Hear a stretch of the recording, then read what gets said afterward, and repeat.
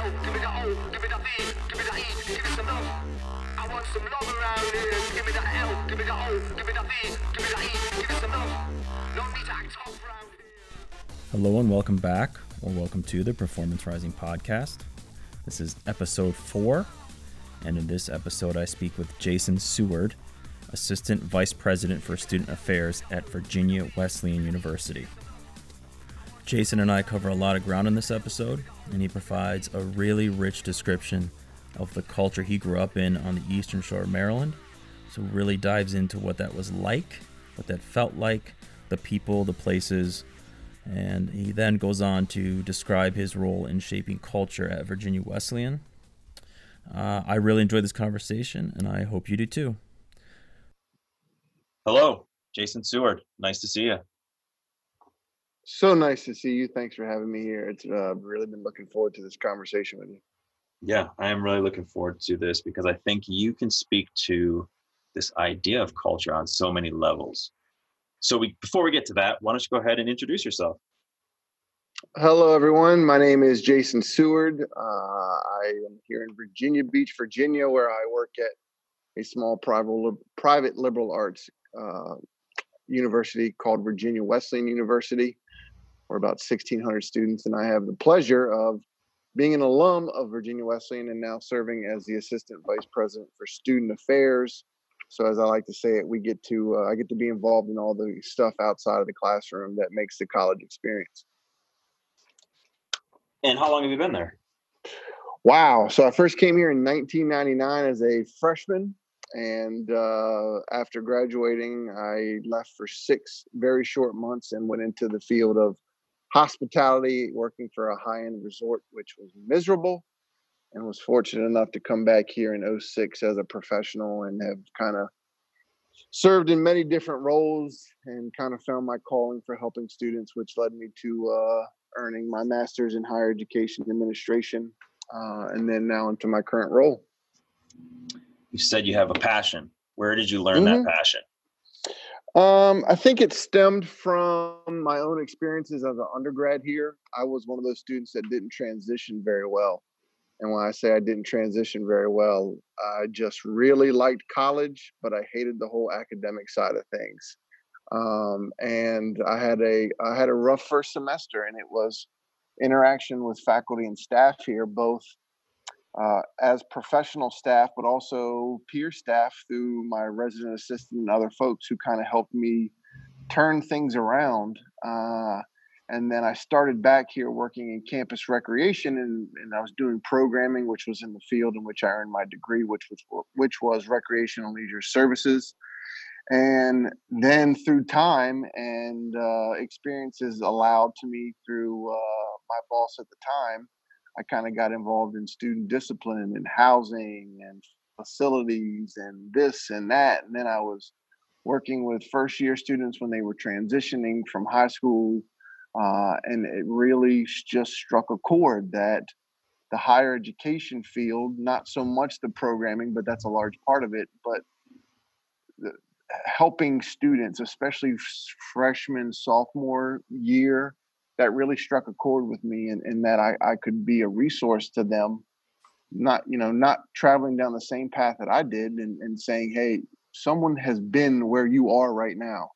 I know you don't think so, and you think you're the only person that feels this way, but I have been there. Trust me. And it comes in handy in helping them work through things, but it also comes in handy when you run into a student that thinks you were just born yesterday. You can say, look, man, hey, I know every trick in the book because I used it when I was here.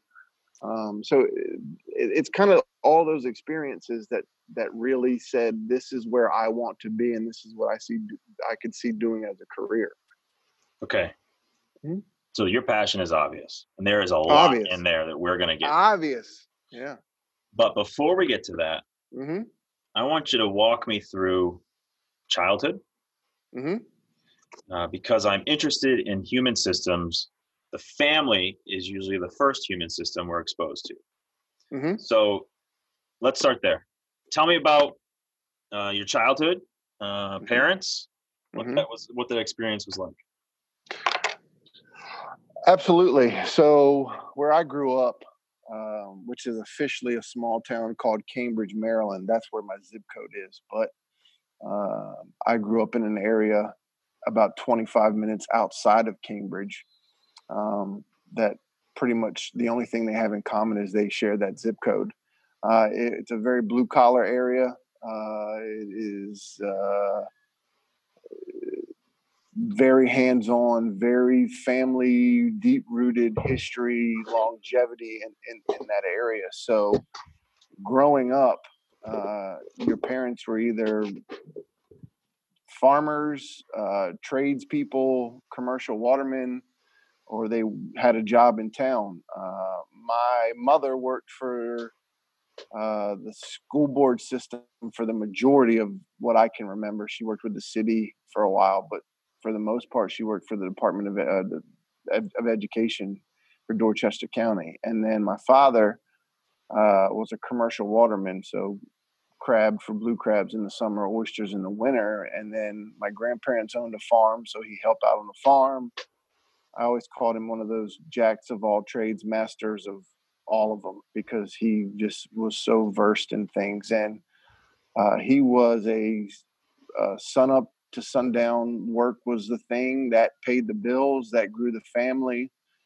My mother was more of a free spirit, so I got a lot of my childhood experiences through her, taking me to Beach Boy concerts when I was 4, every festival under the sun, because she was all about the experience. And it was a fun balance between, my father's, work ethic, and I'm working so they can not have to work as hard as I do, but that also they can have these types of experiences. You have siblings? I do have an older sister who's 13 years older than I am. So a lot of my childhood, especially later, was she was kind of out on her own, doing her own thing. So it was almost like I was an only child, I guess. But there was such a gap between us that I can remember some stuff early on when I was younger, and then she was kind of out the door, and then we really reconnected. I'd say post high school graduation. Okay. Mm-hmm. Now, what did it mean to be a member of your family? For us, family was everything. So it was top priority. If someone was in need of something, you stopped what you were doing and you helped family. That was most important. There was an expectation that, if you weren't doing, if I wasn't traveling with my mother, then you were working, especially being, I'd say we were lower middle class. So, my father saw it, especially when I was old enough, that this was another somewhat free labor, until I started saying, hey, you owe me money for these things. But, we would work. I can remember Saturday mornings wanting to watch cartoons because that's what my friends did. And then cartoons you could watch cartoons if you got everything done that you needed to. And, chopping wood, because we had a wood burning fireplace. We didn't have central air. So that was things that kept the family going. So you were expected to be once you were old enough, of course, you were expected to be providing and participating in the operations of the family. Nothing was a free ride. Dinner you earned your dinner. And that was the same thing. My grandmother's on the farm. I can remember getting off the school bus with friends, and we'd go hang out at the farm. And, a kid growing up on a 300-acre farm, we could go wherever we wanted. We had one rule, which was you had to hear her calling when she called you. But if your friends were there, and there was like summertime when the vegetables were in the garden, you had to put in time in the garden before you earned your meal. Like everything was working for the family or advancing the family. So I guess to nutshell it is, you protect the family at all costs. You do what you have to for the family, and you actively participate. And if you had to break that down into maybe 3 values that you felt or learned or experienced that really undergirded your family structure, what would those values be? Wow. I think one of the strongest ones that I've always tried to live by is your name is everything. So when you tell someone you're going to do something or you make a deal with someone, you're selling them something, you shake hands, like your name is then attached to it. When I was growing up, if you got into mischief like us kids did living down there and it came to the attention of people, it was our name attached to it. So, everything was you're a person, you're a man of your word. Like if you say you're going to do it, you're going to do it because your name's attached to it. Um, Another value was growing up where I grew up, it was very rural. So everyone looked like me, meaning most people were Caucasian, white. And there are a lot of people that live down there still. Some of them have passed away from age where, they're still rooted in the way the South used to be for whatever reason. But my parents were very big on you treat everyone as a person. You don't see color, you don't see religion, you don't see gender. Like golden rule, you treat people the way that you want to be treated. You treat them fair, you treat them right, you treat them respectable. And in some cases, when you don't get that back or you learn the true person, you kind of cut those people out. So that would be number two. And then I would say number three was, family's everything.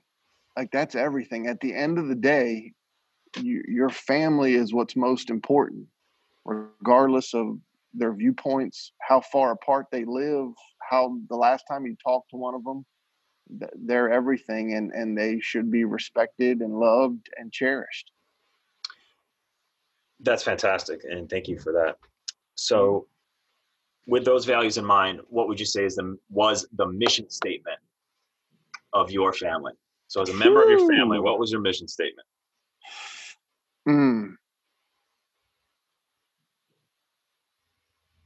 That's a great question. I've never been asked that.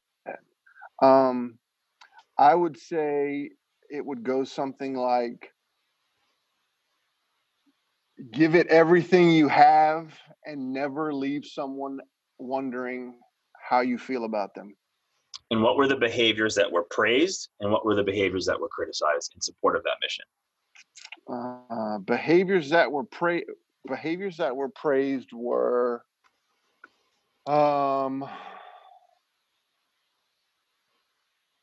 what's the word I'm looking for?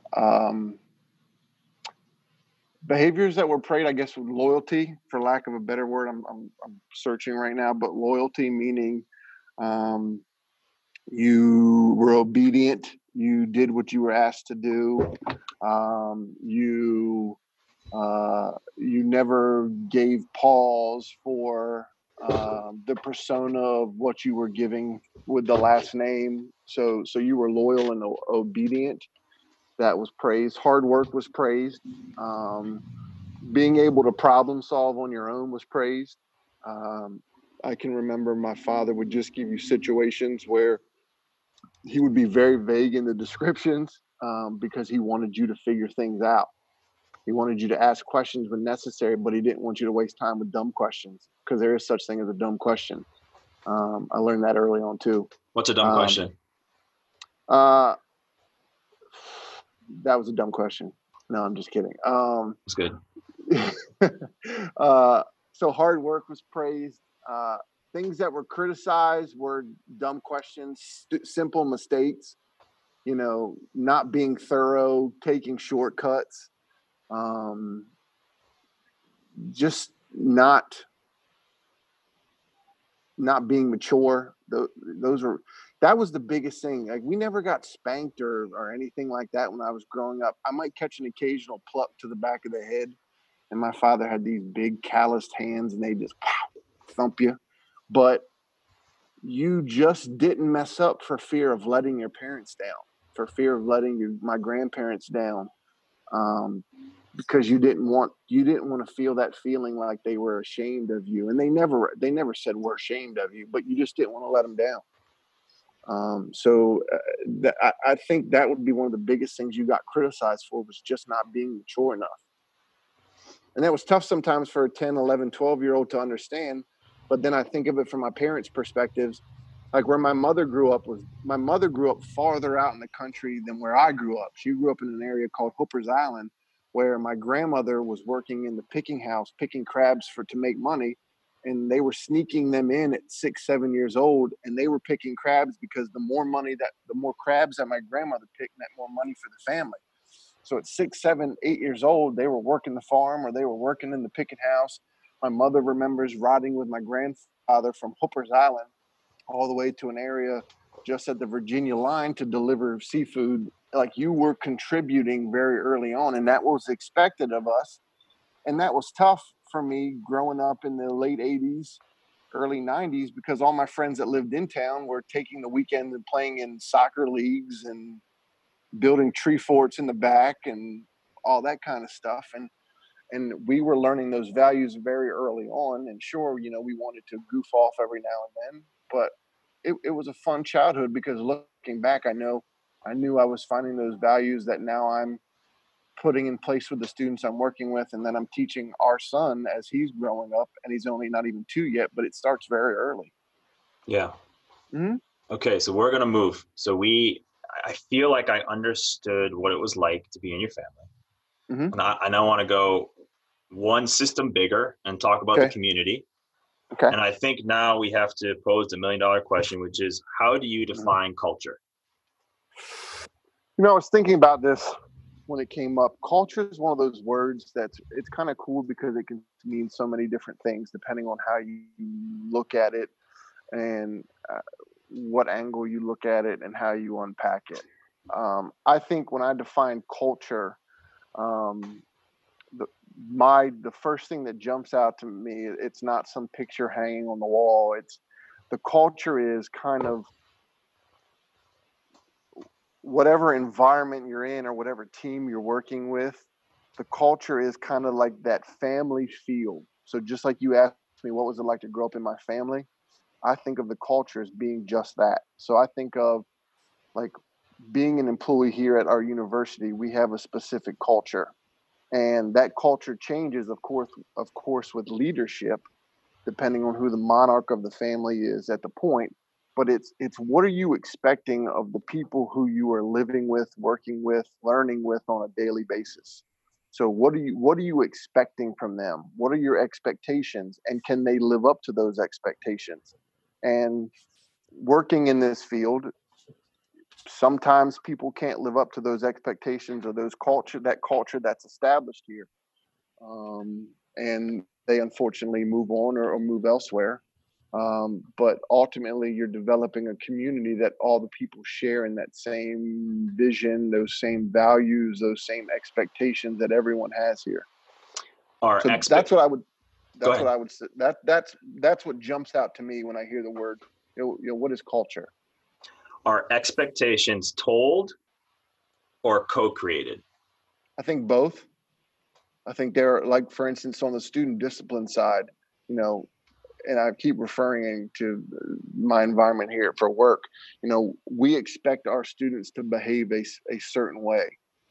We have student standards that they abide by, that they sign off to, that these are the expectations. And then some of them, especially in today's society, are co-learned because so much is changing. Things are constantly changing, I think now more than ever so before. And there are growing pains with that. So some of them are established in working with we're working with our students so they know what our expectations are for us as professionals. Okay. Thank you. Thank you. Going back to your community. So family, now community. Mm-hmm. What was the culture or is the culture of the NEC district? The culture of the NEC district was, because it's changed. It's very much like our family was. Everyone had their own clans. I mean, the last names down there were so far back and rooted that everybody was much like we were. Everybody had, similar jobs. Everyone helped each other out. Hard work was valued. It was an expectation. The culture was that the culture was you take care of your own first, but you also never turn your back on a neighbor that's in need. And there were some people who, had deep, not hatred, such a long word, but there were people down there that had histories that really sometimes didn't see eye to eye. But at the end of the day, when somebody was in need, they helped out a neighbor because that was the community. Anybody past John Lewis's store, for the most part, or let's say anybody past Lloyd's Firehouse, and people who are listening to this podcast have no clue, but you've been there, But that was like where we drew the line. So anybody past there, you were our neighbor. And if you needed something, if you were in need, if you needed help, you took care of it. I think of a story I just recently learned. My aunt passed away last month, and we were down, and our family farm also houses like the community cemetery. Everybody's buried there, most everybody. And there was a grave marker that I never noticed. And I said something to one of the older people there that's been around for a long time, friend of my dad's. And I said, "Do you know who this is?"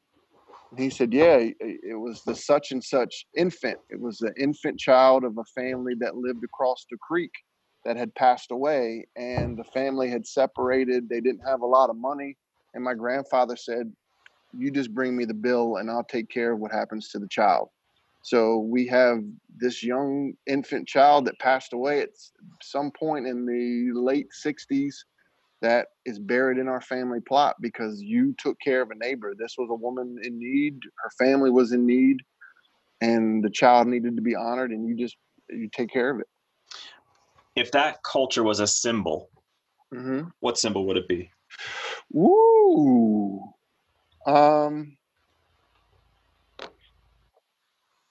Now, when you say symbol, are we talking like just one object? Are we talking about like a scene of objects? Are we talking about if I was creating a flag? I mean, yes. Okay, I like that. The best way that I could put it would probably be a chain. That each link is each link is an individual that by itself is very strong, but then as you link them together, they serve a much greater purpose, and a really, really strong, unbreakable chain. Where did power come from? Where did power come from in our community? From the elders, from the older. It kind of got passed down. I mean, it was. You really saw a torch being passed. Like when someone would die off, it was a big deal because someone had to step up and fill a void, and it was typically the next oldest in line that would make that move into that role. And not everybody was up for that role. I mean, there were people who couldn't wait to get away from where we grew up because they understood what was the expectation there, and especially if you held a senior role. Because those guys were, you were working all day long, but then it was a volunteer fire company. So if someone's house caught fire, you were expected to pitch in and help out. And it wasn't for everybody. So I'd say the power came from the elders. What role did storytelling play? Oh, huge. Huge. I mean, just from an oral history, but you heard me say it earlier, Lewis's store, that was our little community general store. And in the back corner, there was an area called the Liar's Bench because everyone had a story about the fish that got away and how big it was there. And this was before camera phones. So you were just kind of going off people's words. So there were oral histories passed down and legends passed down, and it was all through storytelling. And I consider some of those guys to be some of the best storytellers. They should have had their own podcast because people would have hung on to every word. I mean, that's what my wife and I were talking the other night. When someone from my childhood passes away now, it's really like you're losing a television character. Like I can remember looking up to these guys because when I was young, because they were so exciting and they had these awesome stories about fights when they were younger and finding this out in the field in the creek and this, and you were kind of like, oh my, that could happen to me. I can't wait to get to that point. So now and they're almost like invincible. And now when I hear about one of them passing away, it's like, it's like Superman died. Like, wait, what? That doesn't happen, but it inevitably does. What about any rituals or routines that support that culture? Ooh, rituals or routines. Well, I always used to get joked on because when I was young, I'd go up to the store and all the older guys would say, "Hey, have you tried your father yet?" Because that meant trying your father meant try to fight him because that proved you were a man. Like if you were big enough to try him. So I'll never forget when I was about 13, I was at the store and we were up there for lunch and they were in my ear about, "Have you tried him?" And I was thinking to myself, you know what? I could handle him. And that afternoon we were at home and he had this pickup truck and he was up on a stool and he was inside the like working on something in the motor. And I came out the side door and I was like, perfect, there he is. I'm gonna try him. So I walked up and I punched him in the back of the leg as hard as I could. And he had a real bad left leg from when he was slaughtering a steer on the farm. When he went to cut the steer's throat, it reared its head back and hit his knee and shattered it. So he had pins and all kinds of stuff in his knee.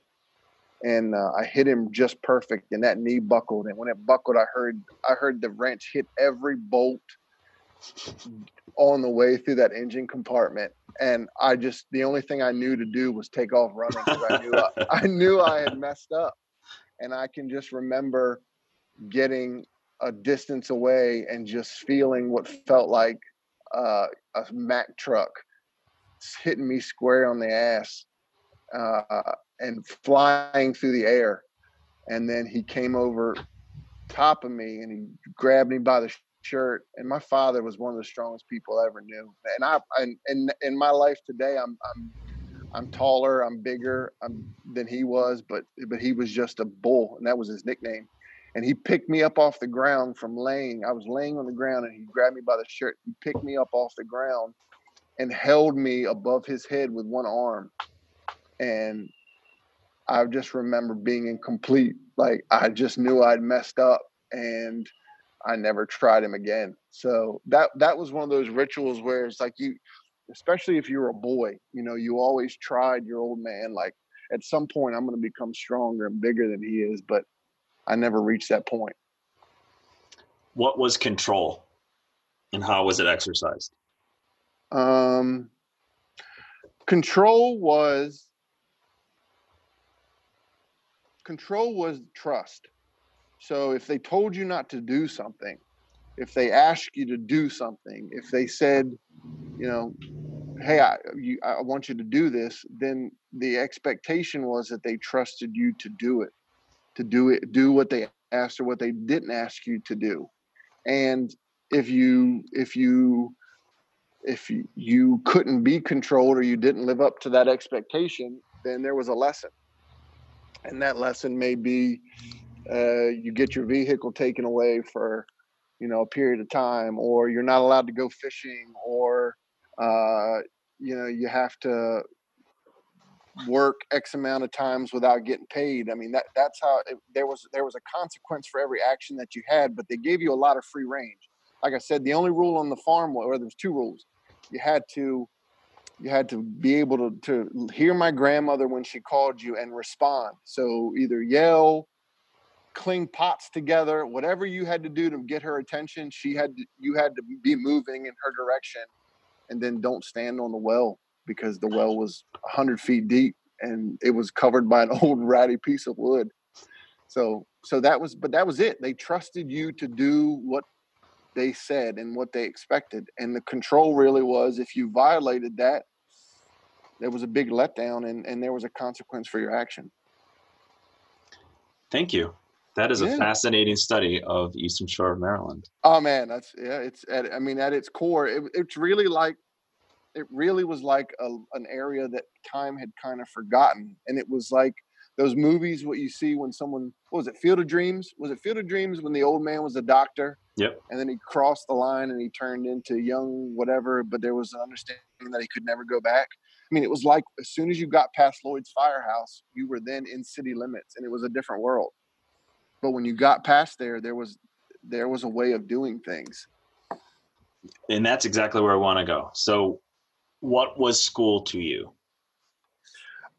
School for us was a means to an end. It was, quite frankly, it was important, but growing up where we grew up, it was kind of a check of the box, if that makes sense. College was never really expected. A lot of people saw college, especially my parents, as kind of a way out of this lifestyle. Um, not that there was anything wrong with the lifestyle, but they killed themselves working. You had to work nonstop, especially if you were self-employed. I mean, it was a never-ending rat race. Now, it came with some freedoms. You could take off when the hunting was good or the fishing was good. You had that flexibility, so it was a simple way of life. But I think they were very foreshadowing and knowing. I think they knew what was coming as far as society, and they knew that it was a way out. That didn't translate to me real well. It was never really exciting for me. I kind of, like I said, my vision was I wanted to work on the water. And my senior year of high school, I'll never forget, my father had done some work for someone, and in lieu of pay, he got a work boat. They gave him a boat, and it didn't run. It needed some work. So we took his boat, we towed it, we put it in the slip. It's going to be working on it. It was going to be my boat. And that was the next chapter for me. And I came home one day and he said, "Hey, I got to tell you something. I sold the boat." I'm like, "What? What are you talking about?" He's like, "I sold the boat, la, la, la." And I was pissed. I mean, it was like, "What?" I at the time I didn't see it. And he said, I couldn't, I don't want to see you. I don't want to see you go this route because it's a dying industry. And you need more opportunity, and this isn't it. And it sucked. I mean, I was hurt, and I was like, what the hell? Just 17 years old and thought I knew everything, and they wanted more from me, and I just couldn't see it at the time. So how do you go from being the scion of the NEC district to college when it wasn't expected? Again, because it was relayed to me as an expectation. So you're going to go take the SATs, you're going to get into school and you're going to do it. And that was tough for me when I had that, back to where I started, when I didn't transition well and I had that really, really bad first semester.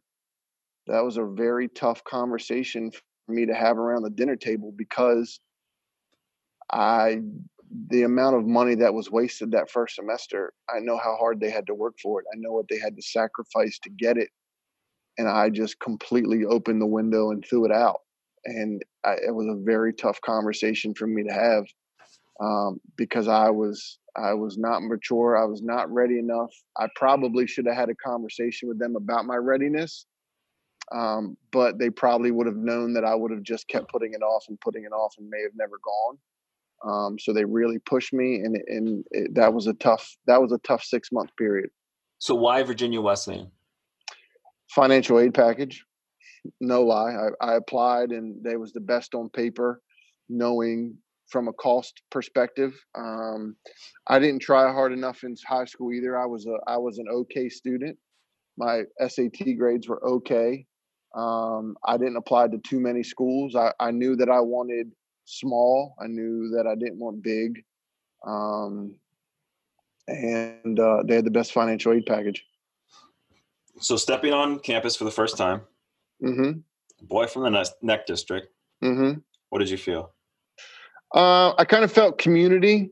I'll never forget. It was it's real small. I met the president of the college at the time on a visit here, and then ran into him again during orientation, and he remembered my name because we'd struck up a conversation about our hometown, because he was from a place in Georgia, and they were very similar.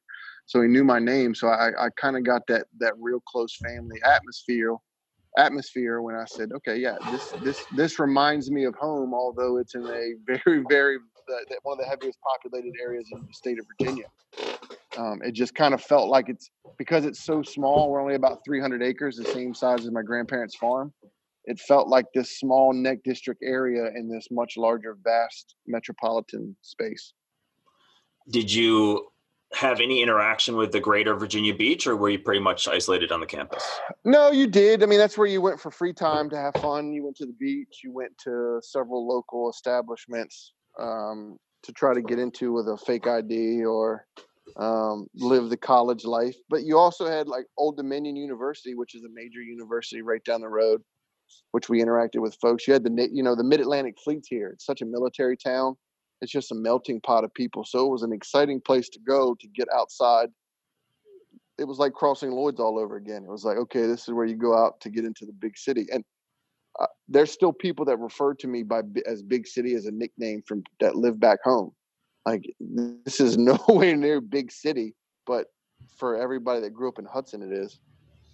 Did you make friends easy?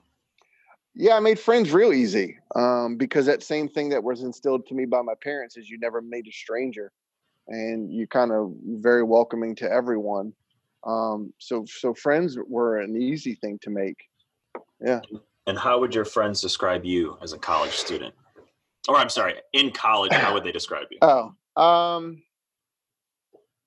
Loyal, sense of humor, just lighthearted, taking everything with a grain of salt. Good listener. I tend to let people unpack, and I carry it around for them and help them analyze what's going on. I'm a self-proclaimed expert at everything, even though I'm not. But loyalty is big for me. Guarded, I would say.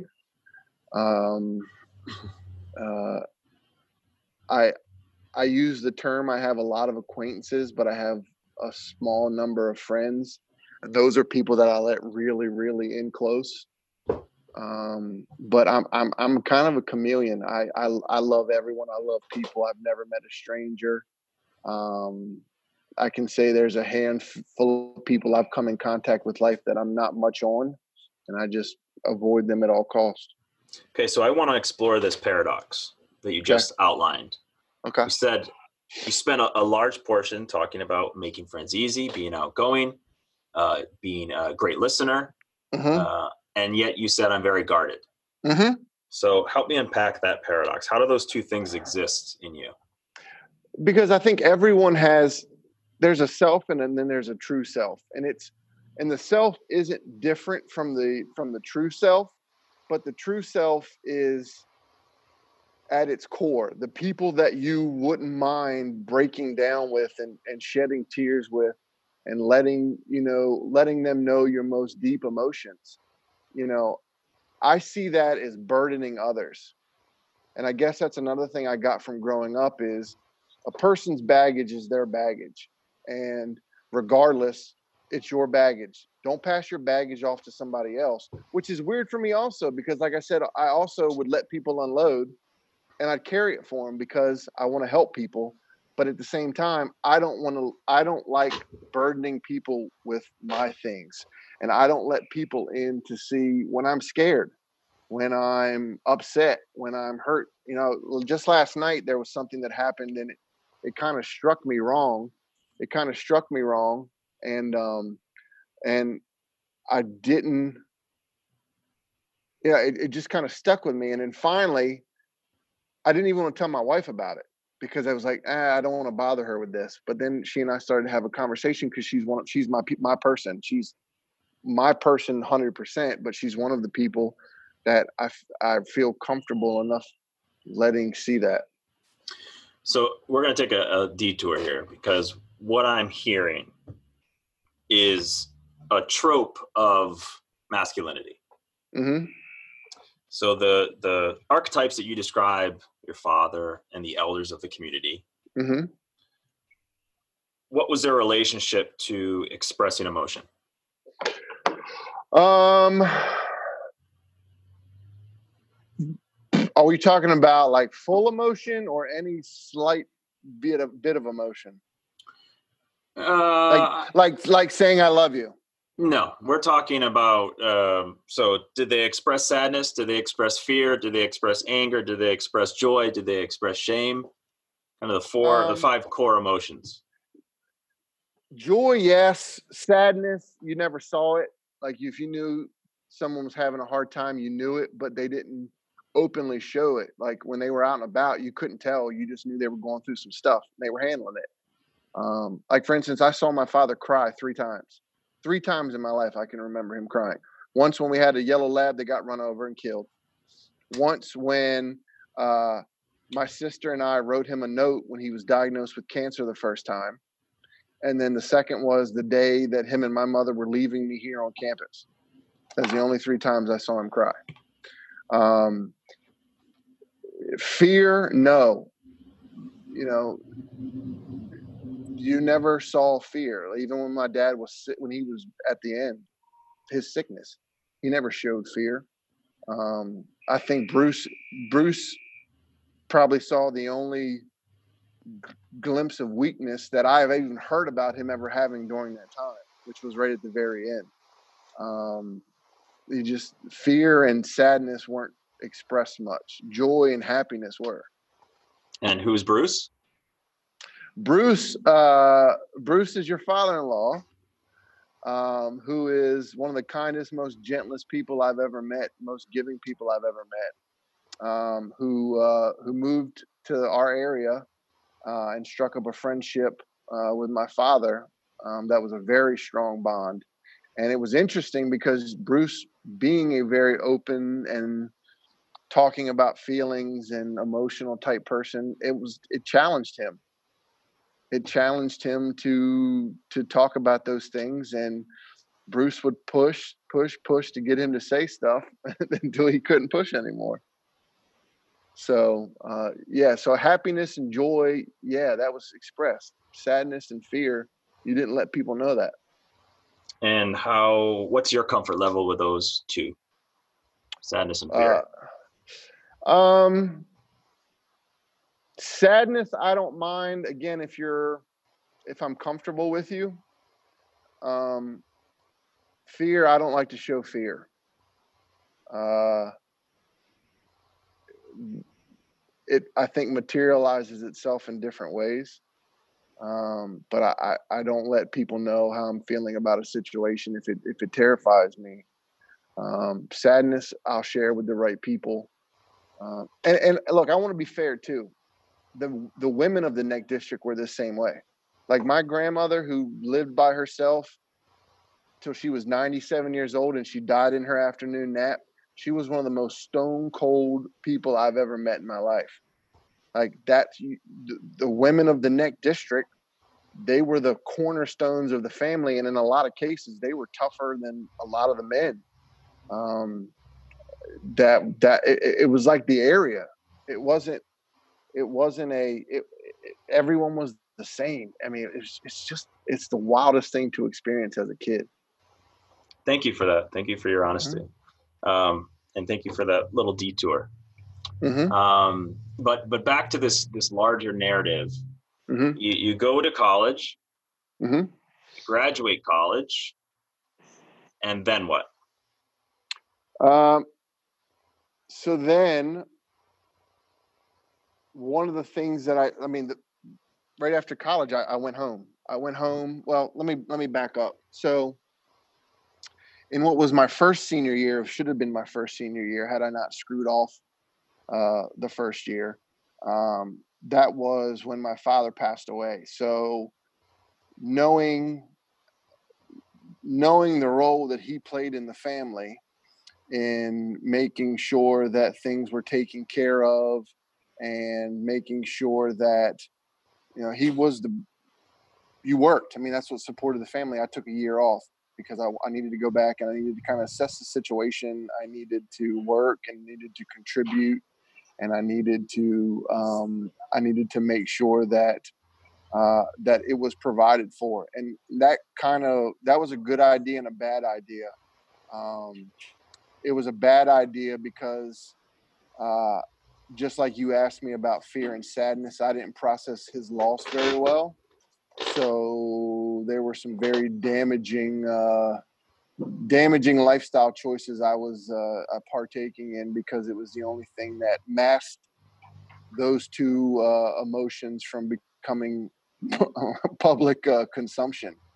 So I suppressed it with other things. And it was just a failed experiment. The best thing I could have done was just continue on the path I was on. I was in no way, like I said, I was in no way, shape, or form ready to fill those shoes.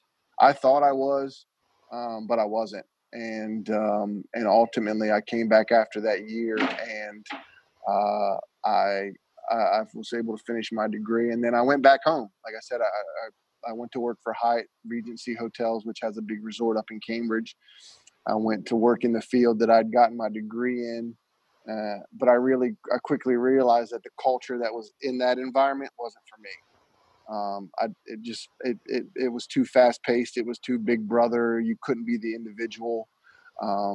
It just wasn't for me. So then luckily enough, I came back here and got a job back at Virginia Wesleyan,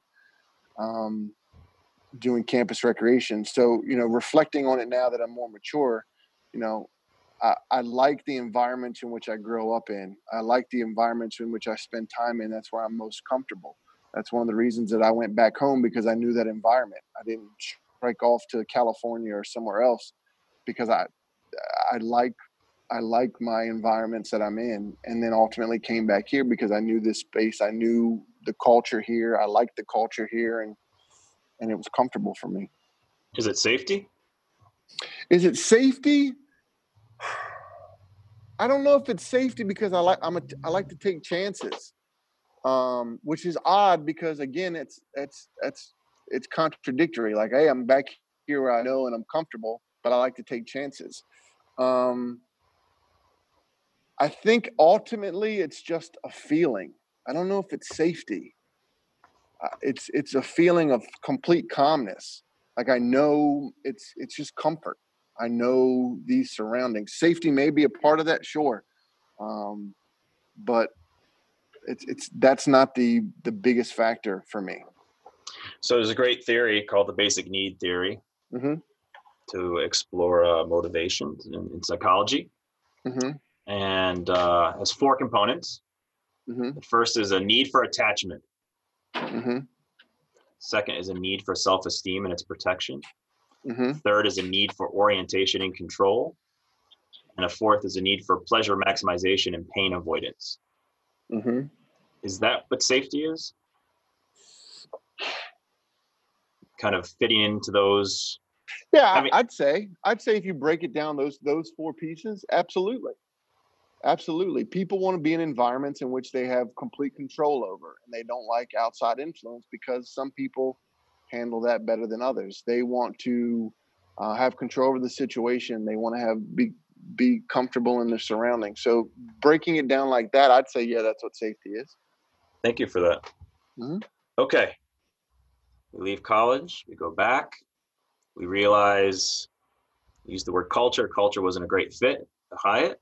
And now you are back at Virginia Wesleyan. Mm-hmm. What was it like walking onto campus as an employee? It was an easy transition for me because in my later years here, I was holding student positions on campus, RA, building facility manager. So I had already been working a lot. I was removed by about that year I took off when I moved home after my father passed away, kind of made that separation between people that I was real close with here. So they were kind of gone. So a lot of people they knew I'd gone here, but they weren't very familiar with me. So I thought it was a pretty smooth transition. And then it was a really cool experience to kind of see behind the scenes things like things you didn't realize that happened, the way certain operations pieces work, budgets, tuition driven, to really learn the inner workings. That was exciting. So did you feel that the culture you experienced, here's the C word again, the culture you experienced as a student was the same or different than when you started working as an employee?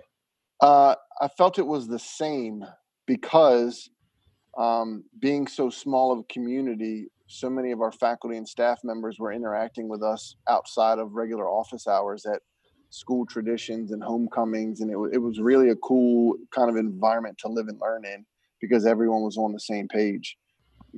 9 to 5, Monday through Friday, or Saturday at a soccer game. So let's go there. Tell me about Mhm. Virginia Wesleyan. What are the values that underpin Virginia Wesleyan's culture? Hard work. We expect a lot of our students. We expect them to come in and over their time here become top candidates in their field to enter the workforce and be good representation of the university. We expect. See, there's expecting again. We value the individual.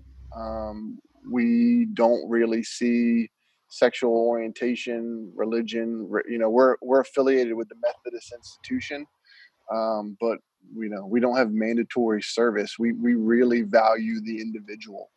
It's such a melting pot, like I said earlier, which was a refreshing thing. Big difference between Wesleyan and Hudson, because everyone wasn't like me.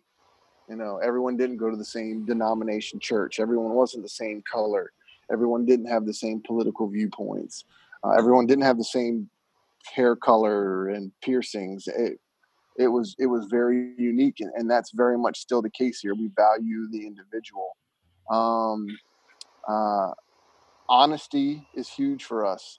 We want people who are honest people, say what they're going to do, submit their own work.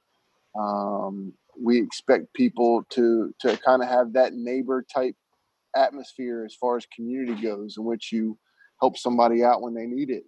We take care of one another. It really is a pretty cool environment. So and I know that Virginia, like most colleges, has a literal mission. Uh-huh.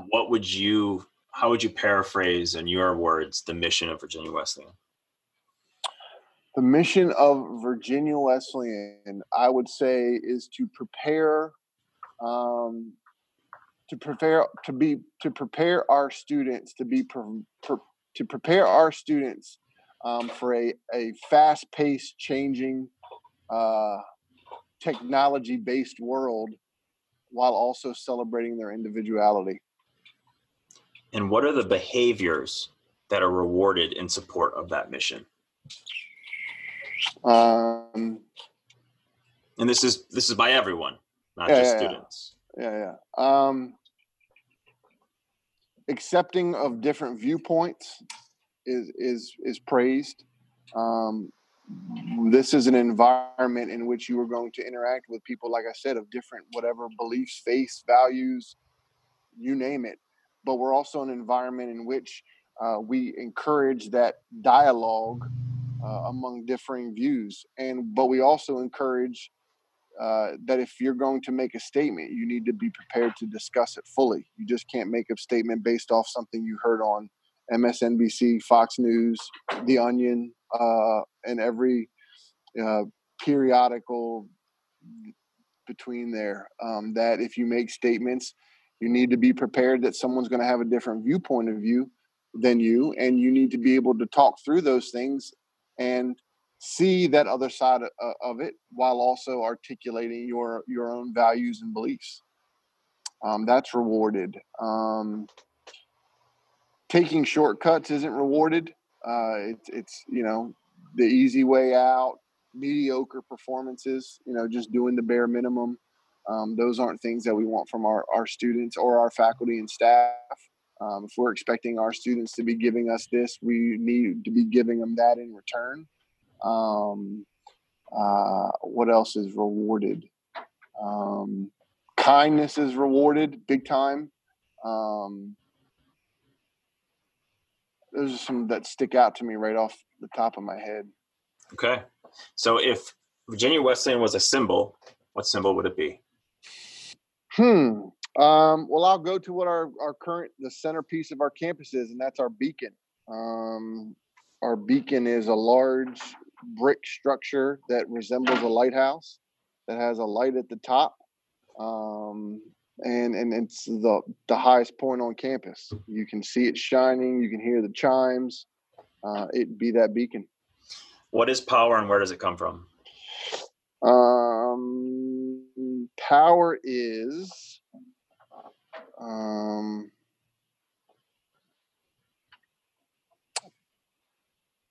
Power is our students. Power is the different clubs and organizations, Greek organizations, majors, um, special interest clubs, internships, honor societies. That's what the power is. And sometimes it's hard for our students to realize that. And I don't know if that's just well, I do. It's a thing of the generation. They know how much they have. They know how much power they have as a collective group, but it's getting them to start the engine at the individual. I always tell them, I'm like, I wish I would come to campus every day and you guys were peacefully protesting something you believe so strongly in. But more importantly, I wish you could articulate why you believe so strongly in that and how and why it impacts you.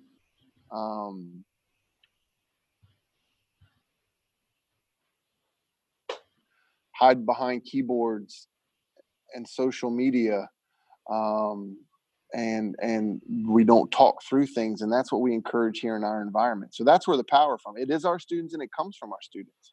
And we're going to get to students here in a minute. Yeah. We're going to do a deep dive. Okay. What is the story or stories that Virginia Wesleyan tells itself about itself?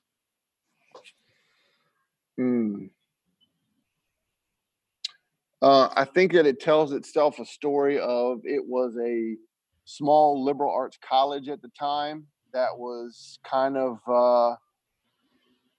doing things the way they had always been done. And then here in recent years, when there was a leadership change at the president level, we saw a need to do things much differently. Like I said, we were that kind of guarded community that was here in this metropolitan area.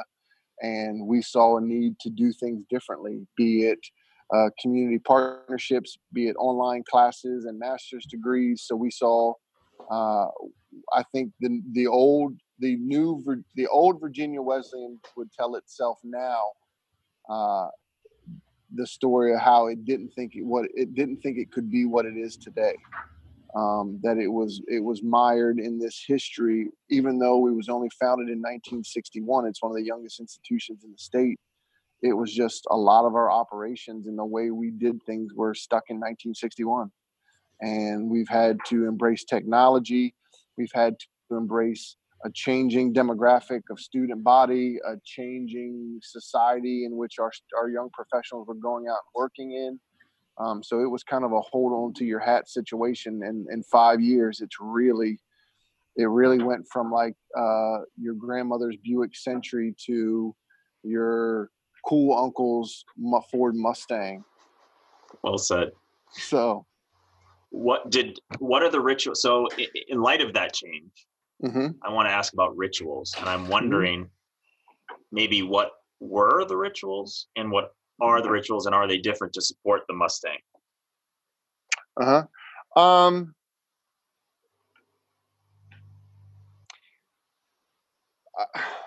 Again, the rituals revolved around students.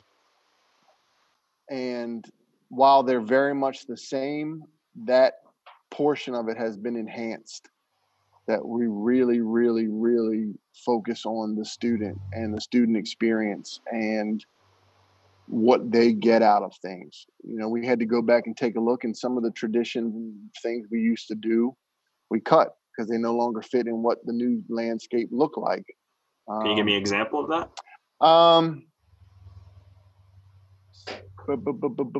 Yes, like our commencement ceremony. So our commencement ceremony used to be outside on the lawn, and it was this gorgeous, and centered around the campus and the beauty of campus. And then we built the facility in which I'm sitting in right now talking to you in 2002. And we said, all right, we're going to move inside because it's air conditioning. We never have to worry about weather. And to me, it really kind of lost that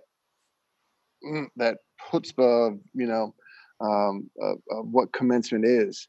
And then this past year, we moved it back outside to the University Commons, and I thought it was just a grander, student-centered ceremony. It used to be you had to wear certain color shoes, and your hair couldn't be a certain color, and you had to wear dark slacks, and you couldn't decorate your cap, and you couldn't wear pins, and you couldn't wear stoles.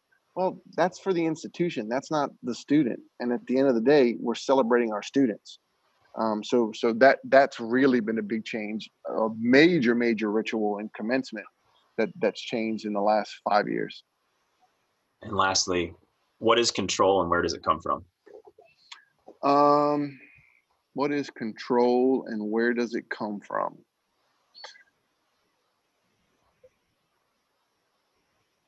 For our institution, again, it's the students. The students have a lot of power and control. And the things that they participate in that make our campus great, the policies in which they help write and shape, and operations that they help and are involved with, it's really our students again. Now I want to get into, go ahead.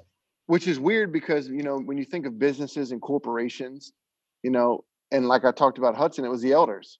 It was the older people. It's the upper administrations. It's the managers. And while they control the direction and the vision of the institution with the board of trustees, at the end of the day, in a setting like I work in, it's the students. If the students want something bad enough and they go through the right avenues and the channels and they have the conversations, then it happens. So at the end of the day, that's who we're here to serve. So let's talk about serving the students. Mm-hmm. How do you define your role? Big brother, meaning, big brother, when you need to head coach, when you need to get grabbed by the face mask because you're not doing it right, or you're being too pompous about it, or you just need to come back to center. That's what I do. When you need somebody to have a conversation with because things just are troubling you, they're not going right, then, hey, let's have a conversation. I'm gonna let you vent, but then let's talk about how we can change things and be a change, and not talk about all the things that are making us feel this way. So that's what I'd categorize my job in. So are you a teacher? Are you a psychologist? Are you a life coach? Are you all of the above? All the above, I'd say. You build relationships with students here, and in that right time of need, you're the person they feel most comfortable with, and they'll divulge things to you that, sometimes would make people's skin crawl, but they feel that sense of comfort with you. And you have to play that role. And then there's times that you have to play the disciplinarian when they're just not getting the message after repeated intervention, and you got to play that role. Sometimes you got to just listen and play that role. So I'd lump it as all of those. So in your role, what are you really good at?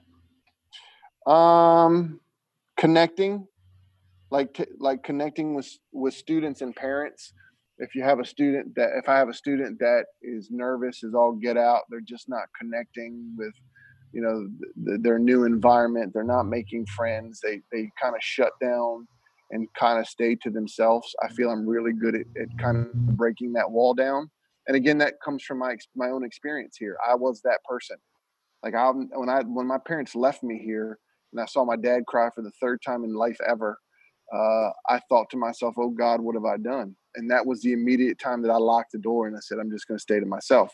And that's a big part of why I didn't transition well, because I had locked myself into, I didn't want to be here. This wasn't for me.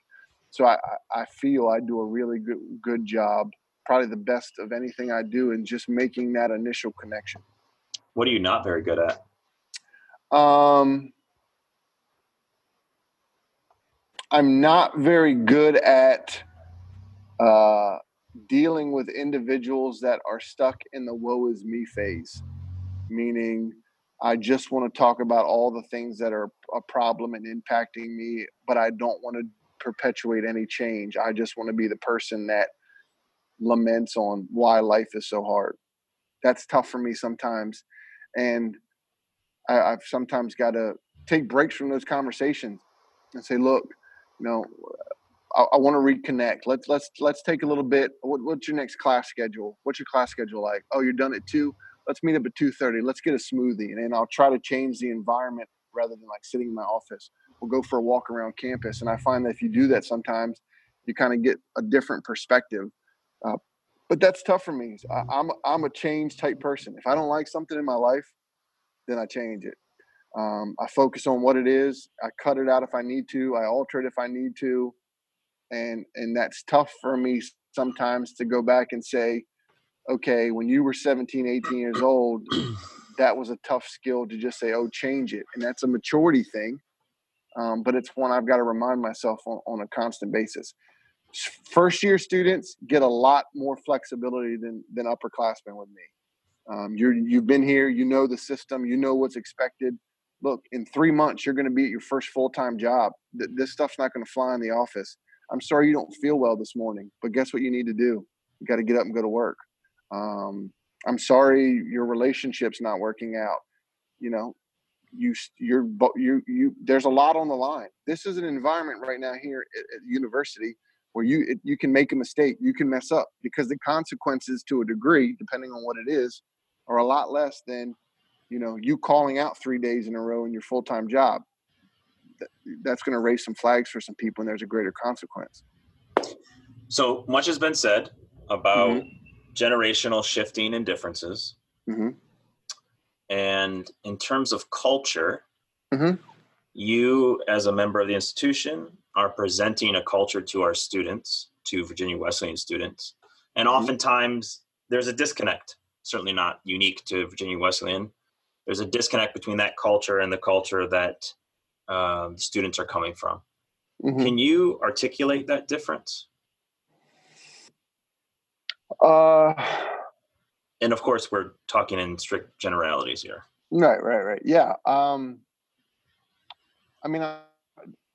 What I'm seeing with each class that comes in is this is a generation of me. It's a generation of me, the individual, me and what my needs are, me as this is what I need. It's generation me. And I don't fault them for that. If you think about it, their entire lives have been scripted to this point. They've been told what to think. They've had their days planned and been ushered and shuttled around to this and this and this and this. Everybody's gotten a trophy. Everyone's been rewarded for just trying. So one of the biggest differences we see is we try to get, especially first year students, we try to get them to see beyond the me. That should be a t-shirt, see beyond the me. Because while we celebrate the individual here, it takes everyone working together to move the wheel. You're going to see it in your classrooms, in your coursework, that you're going to have to work together. You're going to see it in the internships you have, the undergraduate research you have. We don't reward the me here as much as we do reward the community. And I like to think that we're helping them once they get ready for that transition to the real world, that they're able to see that they're a larger part of something rather than they're here. I tell them, I'm like, look, when you graduate from college, you're going to be joining the workforce with 1 million other people that have the same degree that you have, just from a different place, that participate in the same things that you participated in. So you need to be able to articulate and show proof of why you're different. What makes you stand out, and how are you more well-rounded and capable of being part of a larger unit? Which is also a fine line, because you're saying you need to stand out as an individual, but you also need to be part of a greater community. And there's this transition period, and it's going to happen when they go to the next thing, when they leave here. And we see it all the time. We see students that kind of get to the last semester and they shut down.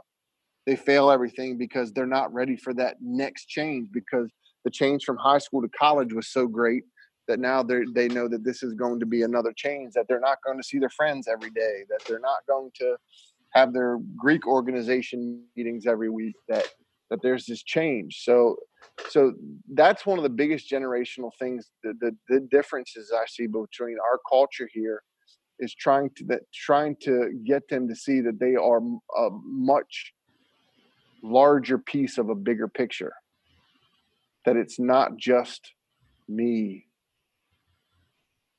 So if you could do anything or make any change to Mhm. higher education, what would you do to lubricate this connection between This cultures? Yeah. change, uh,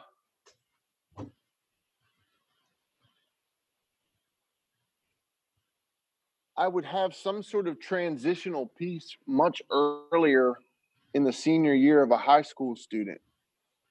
You know, a lot of times the only thing the only thing you see about a college or a university is what you see online, what you see in the application, what you see on an occasional single visit or maybe two visits, and then you're there for orientation and move in. That, if there was perhaps a program in which a student was applied and accepted to your institution, that there was some kind of bridge. Maybe they take a college course here, so they're already getting used to the coursework of your environment, knowing that they want to come here, not the local whatever college or community college that they're getting AP for. A student that says, "Oh, I've done college work when I was in high school." Well, that was a different environment. You were still in your high school environment, surrounded by all the support systems that you had. Mom sitting, "Hey, have you done your paper? Have you done this?" That's not the case here. You're an adult here. You're an individual here, and you're responsible kind of for your own successes and also your own failures. So I'd say that there'd be some kind of program that allows them to interact with the community at much earlier stages. That's really interesting. Hmm. How do you know what to do in your role? What are the resources, books, life experiences? What informs the way you interact with students? I think this is going to sound cheesy, but I think the first and foremost is it's that golden rule concept. I first off they want to be heard, so I want to listen to them. You treat them kind. You don't put them down. You treat them the way you want to be treated. That starts. One of the greatest tools that I have that I think in the field, Matthew, is colleagues from different institutions. Our annual conference for the state, which takes place up in the mountains, is 2 days for us to come together and talk about the generation we're serving, how things have changed drastically in the last several years, and kind of what do we see as trends and patterns coming forth? What are things that we're doing that we shouldn't be doing, or things that we're not doing that we should be doing? It, Colleagues are the greatest resource I think anybody can have, and that's why I preach to students that networking is the number one skill you can have. That you need to be making connections inside your organization, but also in your field. If you're hired for a specific job, do some research on other people that have similar positions at other organizations. Reach out, tell them you're new to the position. What are some things that you can share? What are some things that they can share with you? Things that they avoided or their first year, or things that they came in contact with their first year that really taught them a lot. Um, you know, I sent you that the water people video yesterday, and one of the strongest comments I got was there was an older lady that was talking about, she was the coach I think for the paddle team, and she was talking about how if you don't teach, if you don't share things, if you don't share resources, then those things die with you. And it's the same concept. It's there are people who have been in this role before. There are people that are doing things that are top notch. So find who your aspirational peers are in your individual positions and strive to be like them. Well said. Everybody can be Walmart, but not everyone can be the small mom and pop place that services a specific community that you get that kind of customer service. And that's what you want to offer. There's a Walmart every 10 miles.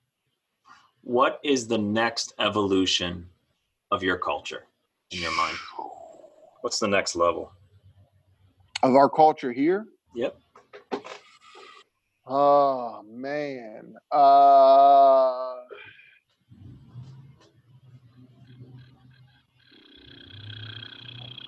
I think technology.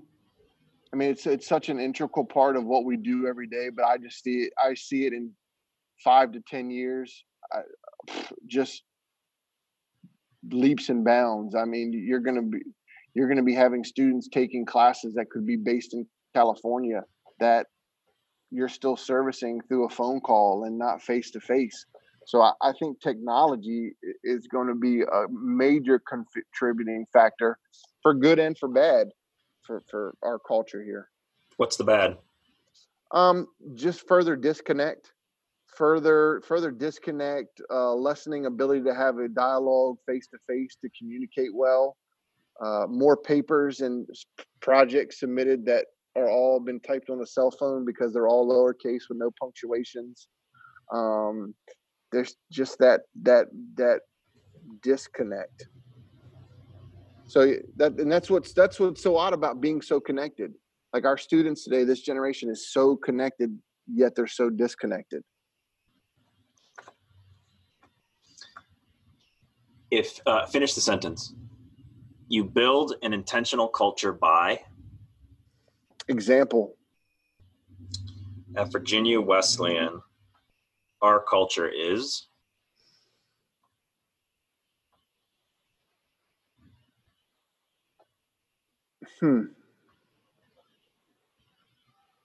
The ability to adapt. We create culture by?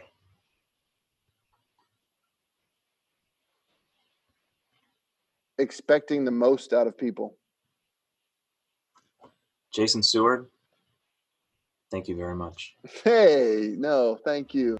No need to act tough round here.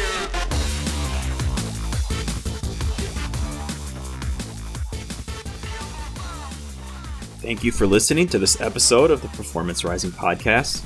If you liked what you heard, you can find all the information about the podcast at performancerising.org. And be sure to check out the Instagram page at performance_rising.